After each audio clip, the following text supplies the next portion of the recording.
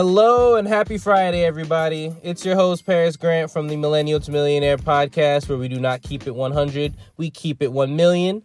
And on this episode, Eric Brotman was kind enough to come back on. This is the second time coming on the show and answer questions that you guys submitted. Now, I'm on social media now. That means Twitter, Instagram, Snapchat, Facebook, TikTok, all that good stuff at the M2M podcast. So please make sure to follow if you haven't already. And while you're at it, feel free to send in more questions or suggestions for topics for the show. I love being able to have the guests that come on be a resource for the audience, because that's the whole point of the show, is to spread the knowledge, spread the wealth.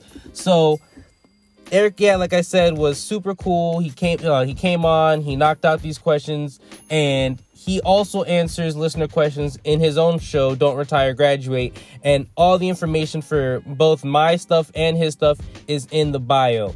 If you're a new listener, welcome. And if you're an old listener, welcome back. I thank you so much for supporting the podcast. I've been seeing a lot of new listeners coming in because of the whole social media thing. And I thank you for giving me the time to actually listen and see if the podcast is worth listening to. And I'm sure that you will find that it is. So I'm not going to waste any more of your time. Without further ado, we're going to get right into the show. This is it. Like I said, don't keep it 100, keep it 1 million. Everybody stay safe and keep on making good financial decisions.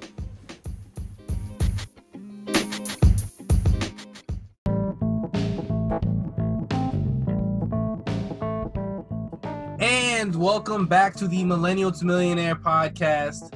As always, this is your host, Paris Grant, and I am joined by a special guest. Don't get your numbers confused here, people, but he's the first guest I've had on for a second time. He's the first double feature I've ever had. It's Eric D. Brotman from Don't Retire, Graduate, from BFG Advisors. The man, he came on and he had the episode about the coronavirus and what us millennials should be expecting. And you guys seem to really like it because I have 11 questions here that I've gathered from different members of the audience. If you wrote in questions, thank you. If you asked to be anonymous, I will respect that. If you gave me your name, I will use it. Thank you guys for writing in the questions, and thank you, Eric, for coming on to answer these questions. How you feeling? It's great to be here. I feel great. I don't know what the questions are, so I hope I can answer them. We're going to find out real soon.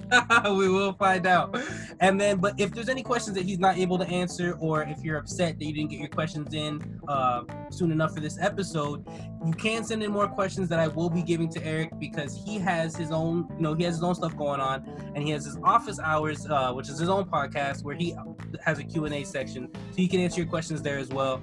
All the links to his stuff will be inside the bio, and at the end of the show, we'll plug everything in. But yeah, this is not your last chance. If your question's not listed right here, you will get another chance at this, maybe. So let's just get right into it. Before we do, though, if people didn't listen to the last episode that you were on, can you just give us a little bit of background about like what you do and why you're here? Sure. Well, I'm the CEO of BFG Financial Advisors in suburban Maryland. I've been in practice for 26 years, started the company 17 years ago. We have 21 employees currently working in 21 of their homes, which is a unique and amazing thing. 8 financial advisors, clients in 31 states, and we manage wealth for families, many of them 2 and 3 and 4 generations, and help folks make good decisions around taxes, around retirement, around benefits, around insurance, around risk management, cash flow, debt, pretty much you name it. And it's fun. We get to impact a lot of lives. So that's what I do. And when I'm not working at that, I host the Don't Retire, Graduate podcast, and the book by that same title is coming out September 15th, and it's going to be an exciting fall. Good stuff. All right, well, like I said, thank you so much for coming on. Let's just get right into it. Question number 1. This one comes from Kasia. How realistic is it to passively own real estate properties for the sake of income? Kasia, it's a great question, and the short answer is it's very realistic and it's very doable. The one thing I would suggest, though, is that you don't make it a hobby. Don't moonlight at this. Decide if that's what you want to do for a living, and go do it. The challenge with owning real estate, particularly residential real estate, is that you tend to be immediately under-diversified because you own one property or 2 properties. And when you do that, if you have one lousy tenant, your entire business model is out the window. If you have to go to have someone evicted, or someone's not paying their rent, or somebody destroys one of your homes, it's a serious problem. So what I tell folks is plan to have at least 10 properties so that you're diverse and so that you can withstand one or two either vacancies or tenants that aren't great. And if you want to be in the real estate business, be in the real estate business. Don't be in some other business and then just buy a rental property. That is a very slow and painful way to try and build wealth, and a lot can go wrong. Got it. So question number 2, it comes from Andy, also has to do with real estate, not so much about income, but what is a normal age to buy a home? I don't think there is such a thing as a normal age. I will tell you, I know folks who bought homes at 22, and I know folks who are 35 and still haven't decided that they want to buy.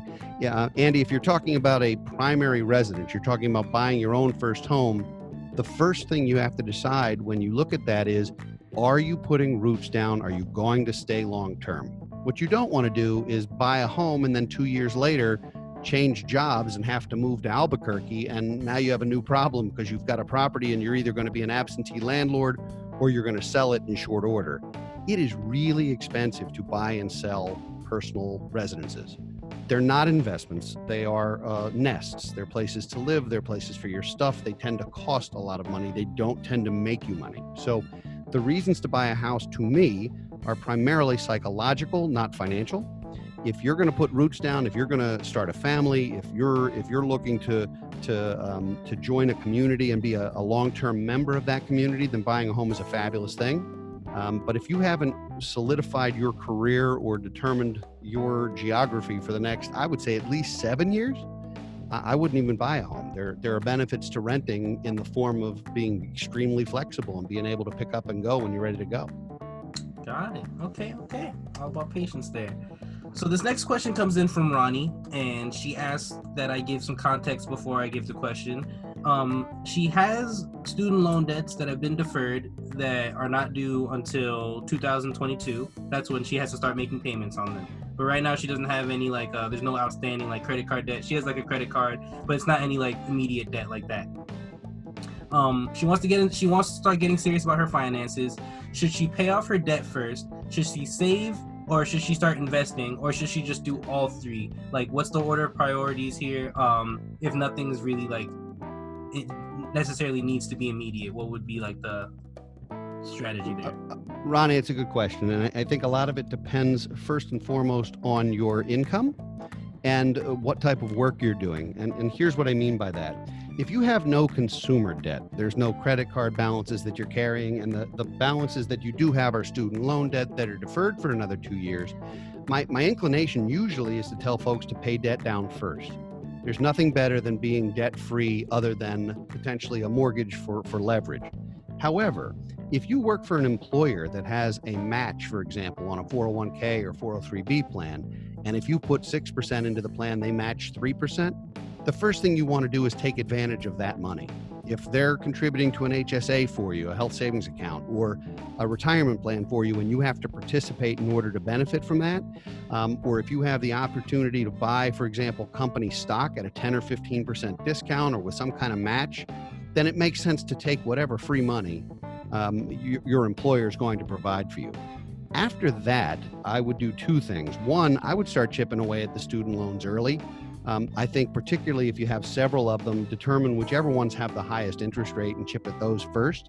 And then also build your emergency fund. Make sure you have the rainy day fund, so to speak, because things go wrong in life and you don't want to have to rely on Visa or MasterCard to solve those problems. So I wouldn't do any significant investing until those three things have happened. I would have the student loans paid down or paid off. I would have an emergency fund that's in cash, that's liquid and not at risk. And I would take advantage of whatever free money your employer or employers are offering, if any. Got it. Okay. So this next question comes in from Irina. She's a little bit more experienced than some of the other listeners. She wants to know about different kinds of securities, more specifically derivatives. She wants to know what options are, futures, calls, puts. What do all these things mean, and are they relevant to a millennial investor? That is a question that will take about 4 hours to answer. So if you're ready. Yeah, I was gonna say it warrants its own episode. So yeah, buckle up. Now here, the reality is most of the time, Those are types of assets or investments that can be used for two purposes. They can either be used for offense or they can be used for defense. And options, typically, I see options as being terrific for defense. And here's what I mean. Let's say you own, Irina, you own a bunch of company stock. You work for XYZ Corporation and you own a bunch of company stock. And you like the company, you think it's a terrific place to work, you're feeling patriotic about owning some company stock, but you're afraid that if the company takes a hit, it's really going to impact your world. What you can do is you can use options that essentially create a floor on that stock, such that if the stock drops more than X percent or more than X dollars a share, it'll trigger your ability to sell at a given price so that it's not a bottomless pit. You can't lose everything. You can't go all Enron on this thing. So as a defensive measure, that's a good thing. Now, of course, that costs you money because you're buying insurance. So when you use these products for defense, you're buying insurance and you're trying to protect a position. Futures contracts are, I mean, there's really so many different variables here, but typically managed futures contracts come in a bunch of different asset classes. It could be natural resources, it could be precious metals, it could be commodities, and it could be a variety of different types of contracts. And what you're doing with futures contracts is you're promising to deliver a physical thing at a given date. And so what you have to do is you actually have to close that position within the period of time. So let's say that Paris and I were going to have a futures deal, and he was promising to deliver to me 100 acres of timberland in 90 days. Well, I'm not sure. I don't know Paris that well, but I'm not sure he owns 100 acres of timberland, but he's promising to give it to me in 90 days. That means within that 90-day window, he actually has to acquire it to send it to me. And that means you're playing a very speculative game about what is timber going to cost, and what are the rates going to look like, and is he going to make money or lose money on the deal? And when you start talking about particularly millennials and younger investors, and even most families, should really stay away from all of this stuff. I mean, unless it's for defense, you should really stay away from anything. If you can't understand it, then whoever is issuing it has a great advantage over you. And when 0809 happened and derivative markets were 2 and 3 iterations deep, and the collateralized mortgage obligations all exploded, consumers were generally so far down the food chain, they had no shot at being anything but cannon fodder by these kinds of things. So number one, I'd say if it's not straightforward enough for you to understand, you ought to avoid it. And number two, if you're going to use any of those types of things, use them for defense. Do not use them to try and make a quick buck. It is too dangerous. Got it. Let me check. All right, this next question comes in from Ashley. How much is too much when it comes to saving? If you're somebody who is paying off debt, somebody who, you're paying off debt, you're building up your emergency fund, you're getting the employer match, but you just want to make sure that you're secure, at what point is it too much? Or is there any way of knowing, is it personal? Ashley, great question, and I love your name. I love the name Ashley. First and foremost, there is no such thing as too much saving. If you're putting away 20 or 30 or 40 or 50 cents of every dollar you make, that's an extraordinary thing. What it means is that you're able to live well below your means. Now, the caveat to that is, if you're saving so much money that right now you are miserable, there's a point where that doesn't make sense. It's great to plan for the future, but you also have to live today. So this idea that you're going to become incredibly wealthy when you're 70, but right now you're eating ramen noodles every night, may not be the best plan. There's definitely a balance in there that's personal to you, but I've seen entirely too many people who build an enormous amount of wealth waiting to take that trip someday or to have that experience someday, and then they're not healthy enough to do it, or there's some emergency in their family, or they drop dead and they never took the trip. So I think if you're saving to the point where you're on track for financial independence, there's nothing wrong with putting away additional money, but don't forego living life, because you just don't know how many years you have, and you ought to enjoy them too. So that's a personal thing. Mathematically, you save as much as you'd like. That's great that you can overdo it. But I would say psychologically, you're missing out on a lot of things if you do that, and you may not ever reap those rewards. People say, I've heard it said, he or she who dies with the most toys wins. And I say he or she who dies with the most toys still dies. So it would be better to actually play with some of those toys along the way. True enough. That's funny. All right, you're knocking these things out. You're going crazy right now, man. We're almost halfway there. Listen, 5 for 5 is pretty good. That means I can take a couple of passes, or I can phone a friend or something on a few of these. I'm saving. Get a lifeline. Yeah, that's what I'm gonna need one. I'm saving one for something. I know you're sandbagging the toughest questions, Paris. I know you're doing that to me on purpose. Honestly, you're knocking these things out. The one about the derivatives, I was like, that was probably gonna be like the most difficult one I could think. Well, good. If it's all easier from here, I'm good to go. That's great. All right, we'll see. All right, so this next question comes from Teresa. I'm not really sure. I guess she's on the lazier side. Well, I'm kidding. You're not lazy, Teresa, because you actually wrote on this question. But she says, if there was just one thing and one thing only that you could do to make sure that you get ahead financially, what would it be? If there's just one thing you could tell somebody to do. One thing. I would never carry a credit card balance ever in my life. Never carry a credit card balance. Not a balance. Use the card, get your miles, get your points, have your fun. Don't ever pay anyone 18 or 22 or 29% interest on anything. If there was one thing you could do, and only one thing, it would be avoid consumer debt, and especially avoid credit cards, because they can really get you in trouble in a hurry. And I don't think that's a lazy question at all. So there you go. True enough. I mean, I think I think when it comes to financial advice, it really just takes like those one or two things that you just tell yourself that I think can be really good for a lot of people. So it's not a lazy question. I shouldn't have said that. I'm sorry. Well, listen, if you have personal debt, and you're carrying it weighs on you like you were trying to work out with a 45-pound weight vest instead of not having one of those on. And while that might get you in good shape, it could also cause cardiac arrest. So don't carry that. That's not worth it. Makes my back hurt just thinking about it. All right. So this next question comes from Gabriel. He says, when does it become important to start caring about taxes?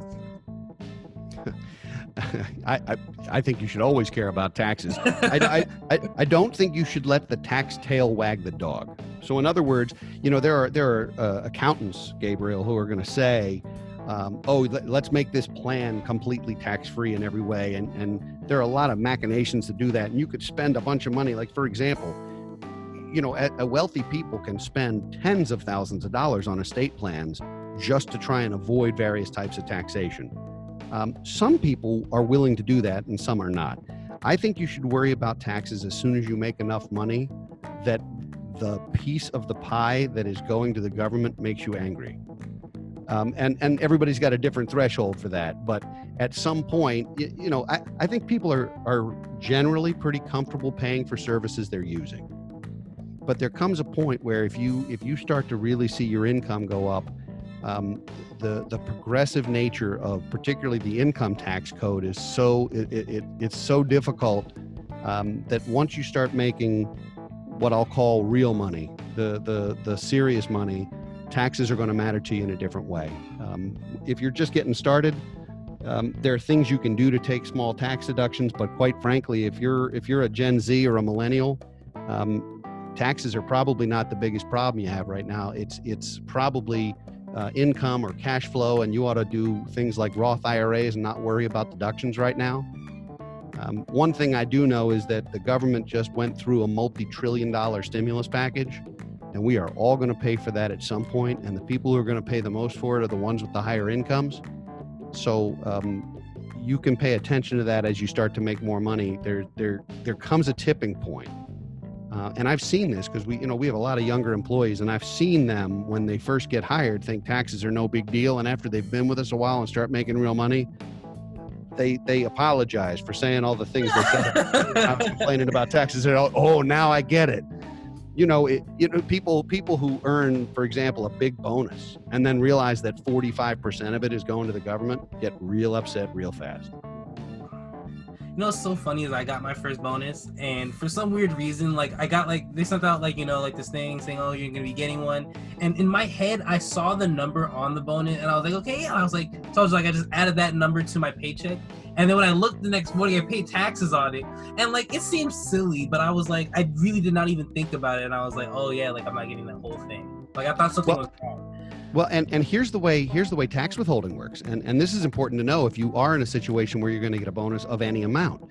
When a bonus is paid by a W-2 employer, taxes are withheld as if the amount of that check is the same as the amount of every check you're going to get all year. So they tend to over withhold. So if, for example, let's say you were making, for round numbers, you were making $52,000 a year, you were making $1,000 a week, and you suddenly got a $20,000 bonus. It's a good day. That $20,000 bonus, your weekly check, instead of being $1,000, would be $21,000. They would tax you as if you made $21,000 a week all year. So when they withhold it, they're not going to withhold it at the 22% you might be used to. They're going to withhold it at the 36% or 35%. And you'll wind up getting a lot of that back in the form of a tax refund at the end of the year because it was withheld and it shouldn't have been paid. So a lot of times you'll get a bonus and it'll get sliced and you'll be a little upset, but it usually does wind up creating a tax refund later in the year, unless you're lucky enough to get that bonus every week. In which case it's no longer a bonus, it's Christmas. It's just how much you get paid. It's a raise. Right. Got it. For sure. All right, knocking these out. So we're getting closer to the finish line. This one comes from somebody who wants to remain anonymous. They started investing, and the only thing they invested is the S&P 500. They're asking if there's any reason they should diversify out of it. This person is a millennial. I don't know how old they are. You know, S&P 500 is an index that represents 500 of the largest stocks in the United States. The United States market makes up somewhere around half of the world markets, which means by holding only the S&P, you're already only holding half of the stock universe. In addition, stocks are only one of the asset classes to consider, which means now you're holding an even smaller piece of the universe. And more than that, while the S&P 500 has a track record that is easy to monitor, you can't actually invest in the index itself. You have to invest in a fund that holds the stocks that are in the index. So you can't buy the index, you can just buy a fund that owns the stocks that are in the index. Here's the problem. An index fund has what are called mandated purchases and sales. So let's say you're in and I don't want to use a fund company's name, but you're in XYZ's S&P 500 fund. Okay, it makes no difference which company. And let's say it's $1 billion fund. And you own however many shares you own, and you own that, and ABC company gets word that they're being dropped from the S&P. They are no longer going to be in the Standard & Poor's 500 index because they had some losses, or they're no longer there. So that means that manager of that fund has to sell the shares of that ABC company. The problem is it's announced, and then everybody on the street starts selling that stock knowing what's coming. And by the time the S&P manager is able to sell all those shares in a big fund, they've gotten a lousy price because it's already been oversold and the price has dropped. Same thing's true with whatever's replacing ABC. If ABC is being replaced by DEF, people have started to buy it up, and by the time that manager has sold the ABC at a price that's artificially low, they then have to buy DEF at a price that's artificially high. So while passive investing or buy and hold is, I think, a very logical strategy for a lot of cases, I would say owning an index fund by itself is probably not the answer, because they have execution points that are just not good, and there are other inexpensive ways to be passive. Asking if you should diversify away from the S&P is really comes down to your personal situation. It depends on how much money you have in your accounts and so forth. But generally, I'd say that while U.S. stocks, and particularly large companies in the U.S., I think are going to perform a little better in the recovery that comes after COVID. So I don't think it's a bad place to be. I certainly own lots of U.S. stocks, and I certainly own lots of large cap stocks. But there will come a point as you grow your wealth that diversification will matter, and it'll matter in lots of ways. It'll matter in terms of asset classes. It'll matter in terms of types of stocks, size of companies, industries that you're in. You know, the S&P at one point in 1999, the S&P was almost half tech, because that's just the way it was weighted. And so when the Y2K bubble hit, the S&P got crushed, and it got crushed disproportionately because the big tech companies made up such a huge percentage of that index.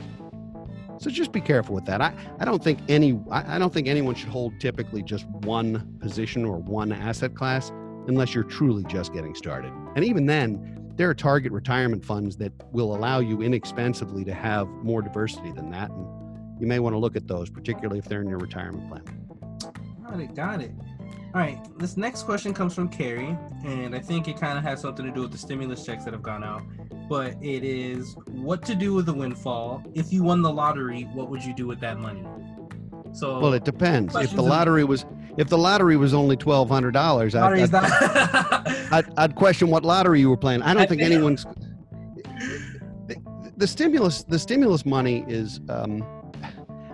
Let's take it like two different questions. Let's have one, what would I do my stimulus check, and then the other one is, what would I do if I won the lottery? That's fine, but I only agreed to answer 11 questions. Now you're asking me. The other one's a bonus. But okay, so Carrie, number one, what are you going to do with this windfall? First of all, it's not enough money that it's liable to be a life-changing event. What it might do is it might help you with an extra month's rent or some of your extra bills. If you have ugly debt that is at a high interest rate, I would use it to pay that down. And if you don't, I'd put it in the bank. Whatever you do, don't spend it unless it's an absolute necessity, because this might be the last lifeline you get for a while, particularly if you're out of work. If you're still working, a little different, but if you're out of work, this could be the last lifeline. I would hold on to it like it was sacrosanct. In terms of the lottery, what would I do? It really depends on the size of the lottery. Last time, I don't play the lottery a whole lot, but I did win $10 on a scratch off once, and that was exciting. I think if you were to win, a lottery that was $100 million. $100 million? $100 million. All right. Well, first you win $100 million. The first thing you have to do is you have to decide: are you taking the lump sum or are you taking some stream of money? Okay. Now, let's say you decide on the lump sum. That 100 mil will be about 50 after taxes, maybe 55. Let's first cut it in half. All right. Now that you've cut it in half, that's still enough money for almost any human to live comfortably for the rest of his life. I would certainly hope so. But most lottery winners wind up bankrupt. It's true. Winning the lottery is a really bizarre curse. People who win the lottery wind up getting sob stories, and people ask them for handouts, and they have to question their friends and their family, and it really is actually kind of a horrible thing. And I know that sounds stupid, but if you've built a company and you sell it for $100 million, you're going to treat that money differently than if it just fell in your lap. And most lottery winners spend obscene amounts of money, and they spend more than they actually have because they have no idea the taxes that are going to pile on the taxes, and they wind up bankrupt. So I would say, first of all, don't play the lottery. If you're going to truly do it for fun, because it is, you're more likely to be hit by lightning twice than to win the lottery. And the second thing I would say is, if you ever win that kind of money, number one, take it anonymously. Don't tell anybody, because unfortunately it could ruin a lot of relationships that are important in your life. And number two, get a really good accountant, a really good attorney, and a really good financial advisor, and do everything in your power to not make this a public thing. Lottery winners wind up being hermits. They wind up retreating from society. They wind up broke. It's a weird and sad condition. And somebody like me, if I had $50 million drop in my lap like that, I know exactly what I'd do with it, and it would be responsible. But I would be an extremely rare case, because I do that for a living. And if I didn't, I think it would be a real problem. So if you win it, you're welcome to give it to me. I'll take really good care of it, and I'll never forget you. Anything, if you win the lottery, you just go sign up with BFG, and they'll take care of you. That would be terrific too, as long as you promise to not make horrible decisions that we have to shake our heads at. All right, so we got that one out. We got that one out. We got two more. The other one, two more. One of them is technically not really a question. It's just, he just left me one word, but I kind of get what he meant. He just said Bitcoin. Bitcoin? He just said, if you could. I'm going to give you I'm going to give you a one-word answer. No. No. Oh, no to Bitcoin. Anyone giving a one-word question is getting a one-word answer. No, I will stay as far away from that. There are certain things out there that they're just so tempting, and they look like a way to get rich quick, and they are a house of cards. And it could be a game changer, or it could be nothing. And that kind of risk in almost any case makes no sense, and it's not something I'd buy for anything. Got it. Look at that. It's funny. I was on somebody's YouTube the other day, and we were recording this interview, and he asked me, like, what's the one investment that, like, I would never touch? And I was like, yeah, probably, like, Bitcoin. I just would not. Yeah, I'm with you on that boat. So now we got the last question, and I honestly did not plan it out like this whatsoever, but I think it's, like, the most fitting last question for this episode, for this show. If the person wants to remain anonymous, what do you think of the average person's, like, financial literacy? Like, when you see somebody on the street, are you like, whoa, this person's like, oh, like, what do you think of the average person's level of financial literacy? I think it's woeful. Most people get no financial literacy education in school. Very few get any at home. And, we all learn lessons from our parents, and a lot of those lessons are wrong. We watch our parents, sometimes you watch parents fighting about money, where you watch one who's a spender and one who's a saver, and they can't get along, where they're both spenders and they wind up in trouble, where they're both savers and they never do anything. Like, there's so much baggage. There's so much baggage around money. And none of us are taught. There's very little financial literacy education in schools. I have testified before the state Senate in Maryland trying to get financial literacy education into the public school system and into schools here. It's a significant passion of mine. Working with the comptroller's office, working with some of the leadership here in Annapolis, in our state capital. And there are lots of very hot potatoes politically and reasons why it's difficult to get done. So we've started working with Junior Achievement, which is an international organization that does financial literacy education primarily for young kids, elementary. What's that now? I volunteer with Junior Achievement. Oh, all right. Well, then I think Junior Achievement's an incredible organization doing great work. And I think while what they do does not replace what a true financial literacy course would do, it does get young people thinking about this. And quite frankly, it's not just the young people, it's their parents. People do not understand finance, and it's more and more complicated. And sometimes I think it's complicated on purpose. I think some of these organizations realize that consumers are going to make mistakes, whether it's with a mortgage, whether it's with an investment. Let's go back to those derivatives. People don't understand them. They shouldn't be messing with them. And so the financial literacy in this country, the illiteracy rate for finance is even higher than the illiteracy rate in terms of reading. And it is a serious problem. People who understand finances have a much better shot at managing them, a much better shot of avoiding the third rail, avoiding the iceberg, if you will. And I think it is one of the failures of our education system that we don't empower young people with decisions that are incredibly complicated. Let me give you a perfect example of that. You might have heard there's a bit of a student loan crisis happening. Some of your listeners, I'm not saying they have. I'm saying some of your listeners might have borrowed $50,000 or $100,000 to get an undergraduate degree. Maybe. I'm just throwing that out there. I'm making this up. Here's the problem. These decisions are often made by kids who are 17 or 18 years old. They are making decisions that are going to impact their financial lives forever. And they're making them before they're legally allowed to have a Budweiser. That's true. They are not prepared for that. They are not armed for that. And their parents can't help them much. Because like any kid, if they say, hey, I got into XYZ university and it's the greatest thing and I'm going to get a great job and it's worth borrowing all this money and so forth. Parents aren't armed with enough information to help kids understand what's going to happen if they take that student loan. And if there's one thing coming out of COVID that is really a game changer, it's going to be that higher ed changes, and it changes forever.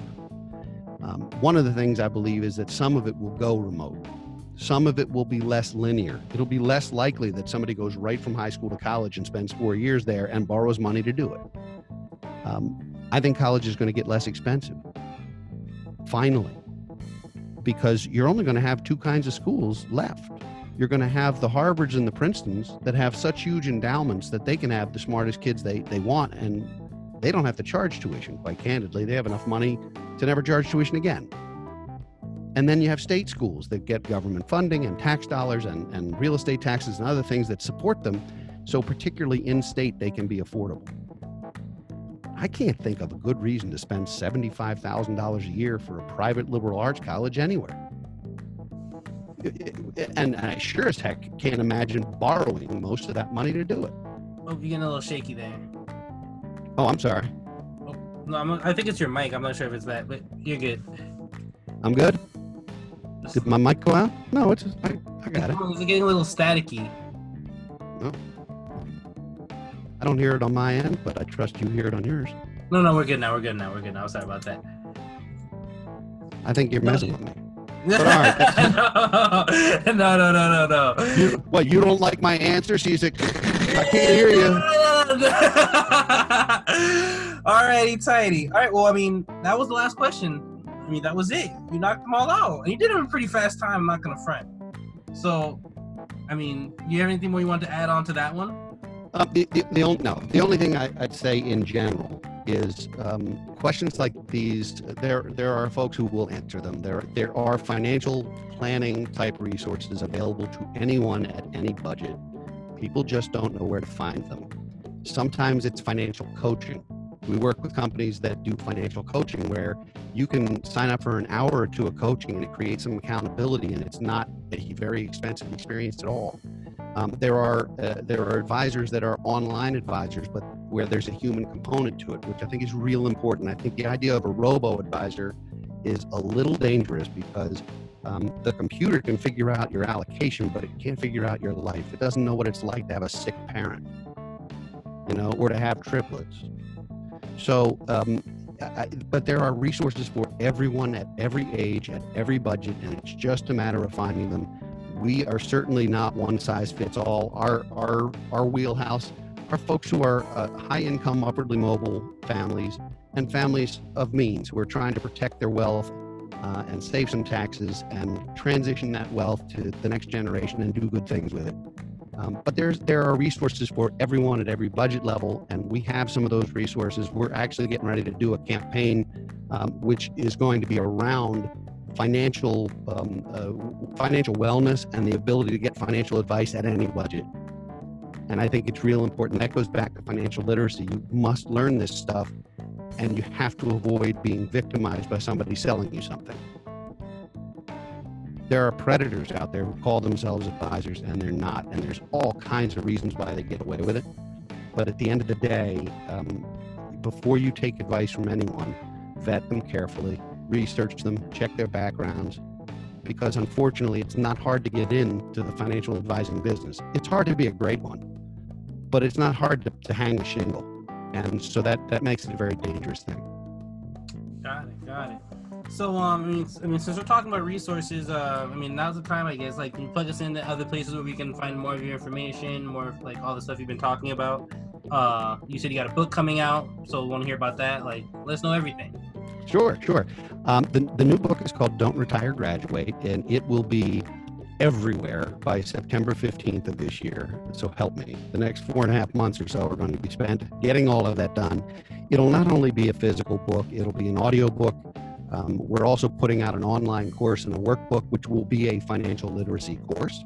So that is something that folks can use. It'll be a very inexpensive way to get some information. So that comes out September 15th. Also published an ebook that is free, available for download at lowtaxbook.com. And it's on 4 strategies that most Americans can use and places they can put money where they'll never pay taxes on it again. And it has been a game changer for lots of families. It's available for free. You just go to lowtaxbook.com and you download it, and it's yours. And there's good information in there.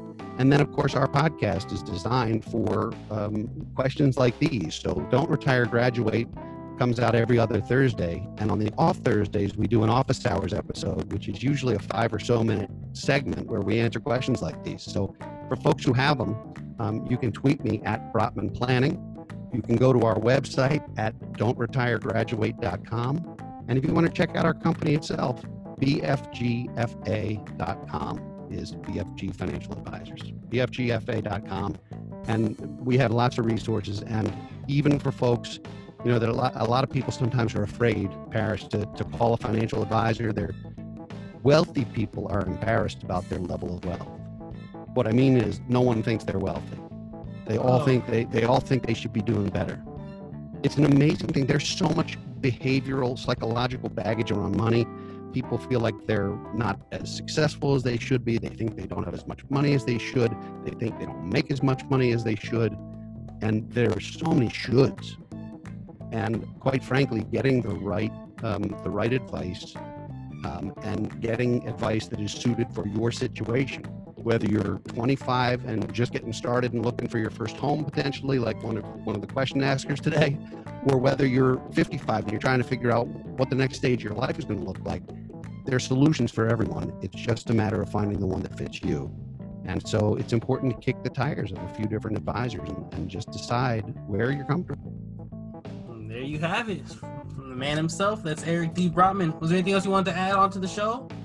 Other than if you ever want me back, it's a trifecta. That's a hat trick in my world. So you decide. If your listeners want it, I'll be here. Let's see we'll see right now if we even qualified to be on the next episode. My name is Paris Grant. This is Eric Brotman, and here on the Millennial to Millionaire podcast, we don't keep it 100. We keep it 1 million. There you go. Of course you're coming back, man. All right. Thank you for coming on. Thank you.